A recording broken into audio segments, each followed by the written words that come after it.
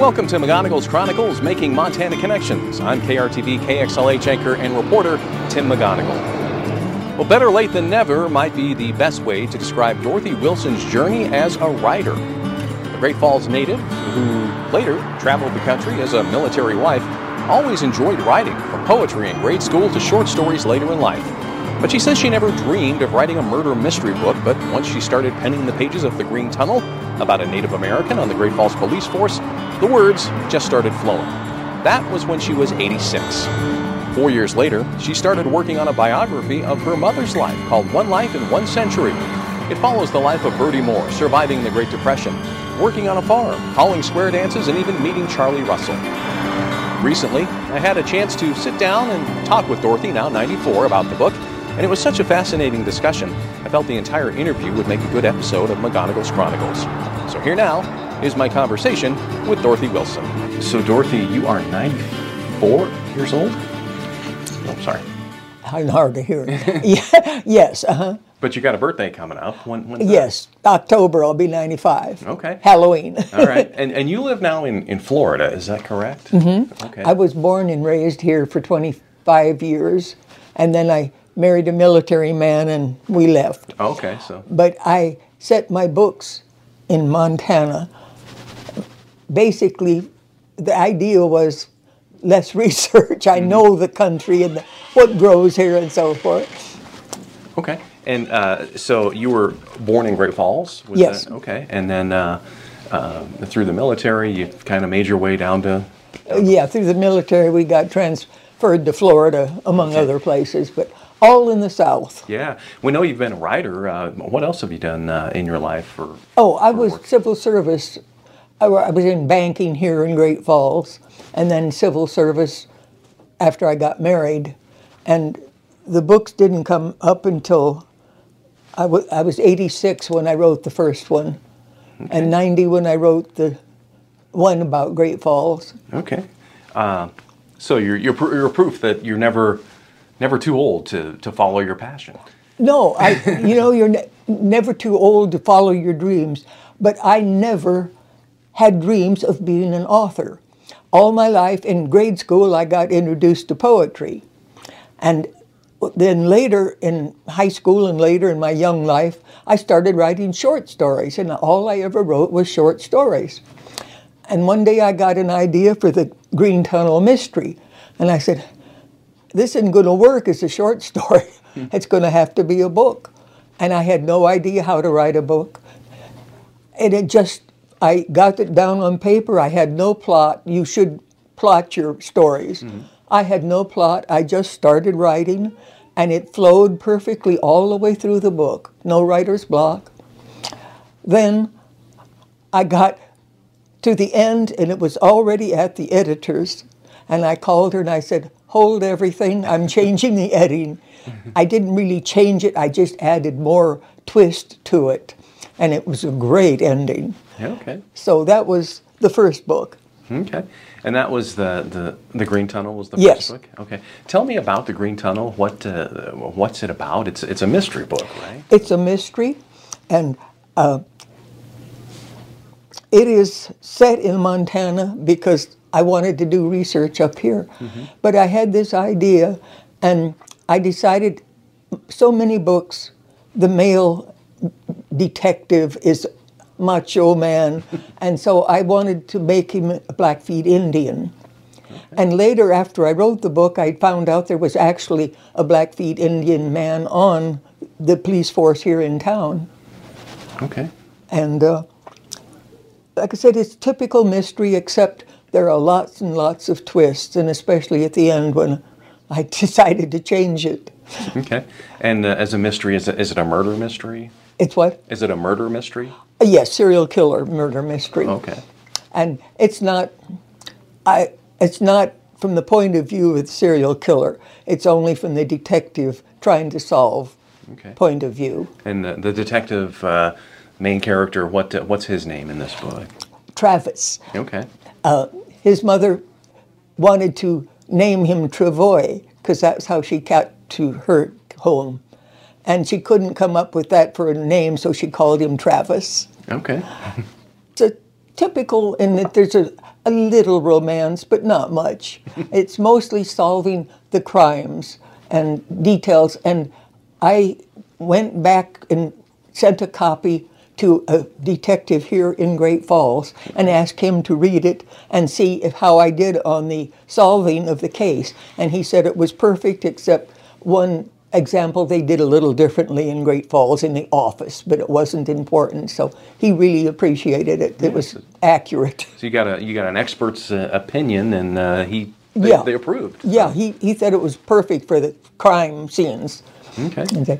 Yeah. So then I didn't plan to write another book necessarily, but I thought I got such great reviews on this one that I thought, well, my mother had such an extraordinary life, and it tells. So I wrote the book, but she told me stories all my life about her childhood, and I got to thinking about it, and I said that would make a great book.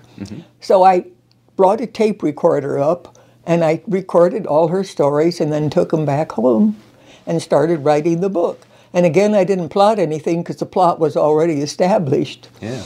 And she grew up in Big Sandy, Montana, and there were no fences when they came here in 1913. Her father got a relinquishment, which was a homestead, and they couldn't make it, and they sold it as a relinquishment. And so they traded with Indians, came down from the mountains. They got firewood, and they got blueberries, all kinds of things from the Indians, because there was not much wood around. And they existed for some time, a lot of help with the Indians. Then she started going to Great Falls on visits, and her uncle took her to meet Charlie Russell. And while they were talking, Charlie wanted to know about her Indian stories. So she's telling Charlie all about it, and while she's telling him, he's sketching away on his pad. And when he got done, he handed her a picture of a horse. And she said, "Oh, that's nice, horse." So she went home, and the next time they came back to visit Charlie, she handed him a sketch of a horse. She said, "See, I can draw too." And of course he laughed, and they had quite a good time. But she visited him several times, and then of course when he died, she went to his funeral, but she couldn't get in. It was so crowded, she had to stay outside. Yeah. And the person you're talking to is the main character, Bertie Moore, right? Yes. Okay. Her name was Albertine Rosaline Clawwitter, and she hated the name with a passion. And later her family shortened it to Bertha. She still hated it. And when she started going harvesting, her father and her sister would go out and hire two neighbors to harvest. And the men started calling her Bert, and she loved it. So she says, from now on, I'm Bert. But she became a feminist at that age because she worked all day in the fields and she got the pay of half of the men. And then when she got her pay, it went straight to her father. She never got anything. So she became a feminist. And then when she moved to Great Falls, she learned to call square dances at 13 in Big Sandy and was very popular. They liked her. So she went to Great Falls thinking, I'll get a job so I can send money home, because times were very hard, and I'll send money home. So she tries to get a job in Great Falls, and they said, you're a woman. She could not get a job. So she had to resort to hiring herself out as a maid with a family in the town to survive. And she called square dances. She wouldn't give up. She called square dances, and she volunteered. She volunteered for 11 years before she got so popular they had to hire her. And then she started calling. She was quite well known in the 40s. Everybody knew her. And she called square dances in neighboring towns as well. And she outlived 3 husbands. Oh my. She was a little psychic, made her sick. She hated it. But in the book, there's a couple of stories how accurate she was with disasters she was forecasting. They made her sick, so she didn't want to get them, but she couldn't stop them until she got older. She's about 83 or 4. They just started fading away. So they bought a house. When she got married, they bought a house $9,000 in the Depression 6 months after they bought the house. And she rented out rooms. And it's a good thing because 6 months later, the Depression hit, and my father lost his job except for 3 days. It was all he could work. So if it hadn't been for the house renting out rooms, they wouldn't have survived. Yeah. And were you alive at this time? I was born, just before they bought the house. Okay. So you were just a baby, I guess. Just a baby, yeah. Okay, so. And they had to do some remodeling in the house to make it for apartments. And she tried to watch me, but we had a long staircase, and I fell down it 3 times as a baby, 2, 3 years old. Okay. But, you know, when you're trying to run a house, you can't watch your kid every single minute. But she was a feminist from way back, but she eventually outgrew that. But So do you remember when she was calling square dances, which is what she was, sounds like she was very well known for. She was, Do you remember going to any of those dances, being able to see her in action doing that? They became what? Do you remember getting to see her call those dances? Oh, yes. Yeah, what was that like? Yes. I attended some of the dances I attended all of them because unless my father wasn't working, she had to take me along. And I would dance with my grandfather, and he would do he was from Germany, and he would do round waltzes, just round and around and around, and I just giggled and I loved it. But I could do the polka, I could do the schottisch, I could do all these dances, and I became a teenager and I didn't know how to jitterbug. All I knew was how to do these old-fashioned dances. Yeah. But when she rented apartments, they had a lady mental case that lost everything while she was in the bathtub, and they couldn't get her out. So my father had to climb up on the roof and go through the window. They had an attempted suicide. They had a suicide happen there. Everything happened in that house that could happen almost. But over the years, it was. They had a baby born illegally back then, and let's see, they had all kinds of things happen. I can't remember them all, but the suicide, she witnessed the suicide, and it was pretty bad. Yeah. Let's see, what else we got? It says on the book is called One Life, One Century, and it says it reads more like a novel than a biography. So yes. that's an amazing statement. Well, I tried to, of course, I had a little bit just about mentioning the World War. They were from Germany, and when they landed here, all of their 7 trunks were lost. They had nothing but the clothes on their back. I mentioned in the book how when the German family went to town, they were very well frowned on because they spoke German. Okay. So my grandmother said, we've got to start speaking English. And so and I mentioned that, and I mentioned keep historically where you're at. I mentioned the women's vote coming into being. And of course I started out with saying no one was paying much attention to her birth because family was still reeling from the San Francisco earthquake. Historical pots in and out of the book. Okay. So it kind of keeps you aware of where you're at. Yeah. Dorothy, how long did it take you to write these books?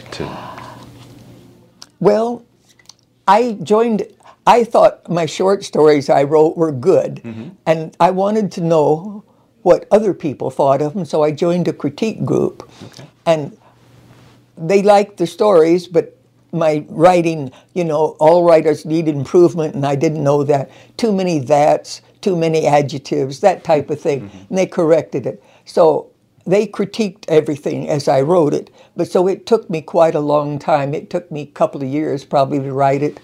Also because I was 24/7 caregiver at the time. Okay. Didn't have a lot of time to devote.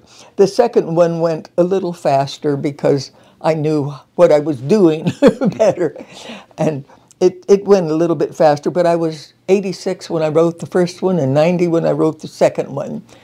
And I'm struggling on a sequel to The Green Tunnel. I've hit my first writer's block. Oh, my. I didn't have writer's block. The first one just flowed. It just came out.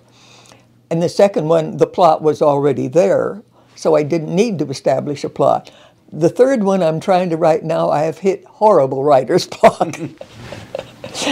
So it's still in the process. Yeah, so that was going to be my next question, is that you're showing those lines, at least as a writer, of slowing down. You want to write another book, and you're in the process of doing that. Yeah, since COVID, I kind of got distracted.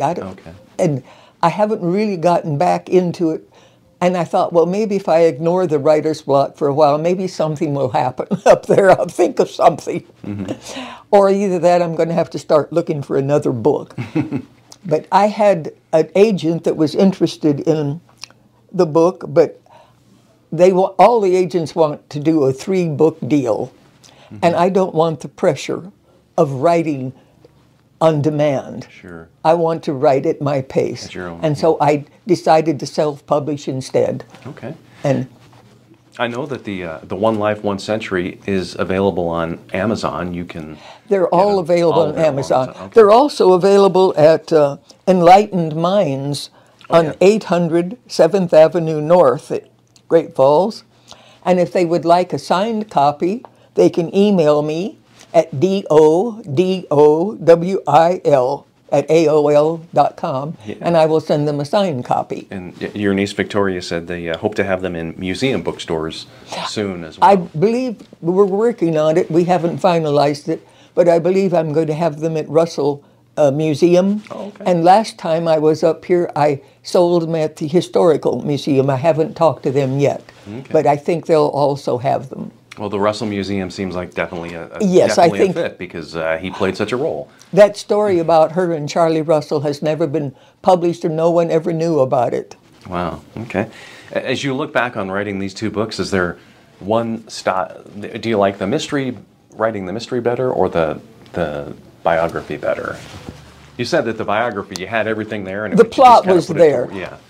I was so interested in writing. I don't know, I should have discovered that I liked to write sooner.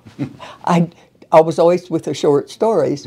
And somehow the Green Tunnel just flowed. I had no problem with the plot, because it just came out. Yeah. But the second one, of course, the plot was there. And do you have any advice for people who might want to get into writing, even though you got into it Well, I think you're never too old to start if you really enjoy the process. And I think you're never too old to start doing something you enjoy. Okay. And Dorothy, tell me about your family. I know Victoria is your niece, but... Yes, my brother married her mother. Okay. And she was raised by my brother. And I don't have any family left except her. Okay. And my brother was not her father, but he raised her from the age of 4 to adulthood, so. Okay. And I have a cousin, Cliff, in town, but that's the only relatives and the only family I have left. Yeah. And you're coming back to Great Falls, grew up here for the first 25 years of your life. A lot's changed, I bet, since. I've seen sites, and the buildings have changed. There's a beautiful building they're remodeling I think it's on First Avenue, gorgeous building. And I'm so glad that they didn't tear it down, because they tore down. When I was little, there were 3 movie theaters on Central. Sure. And now I don't think there's a single one. No. They're all gone. And my mother took me to movies. We got in free occasionally because my uncle was a ticket taker. And so we would go to the movies at least 3 or 4 times a week. And on the way home, the theaters didn't charge after the movie started.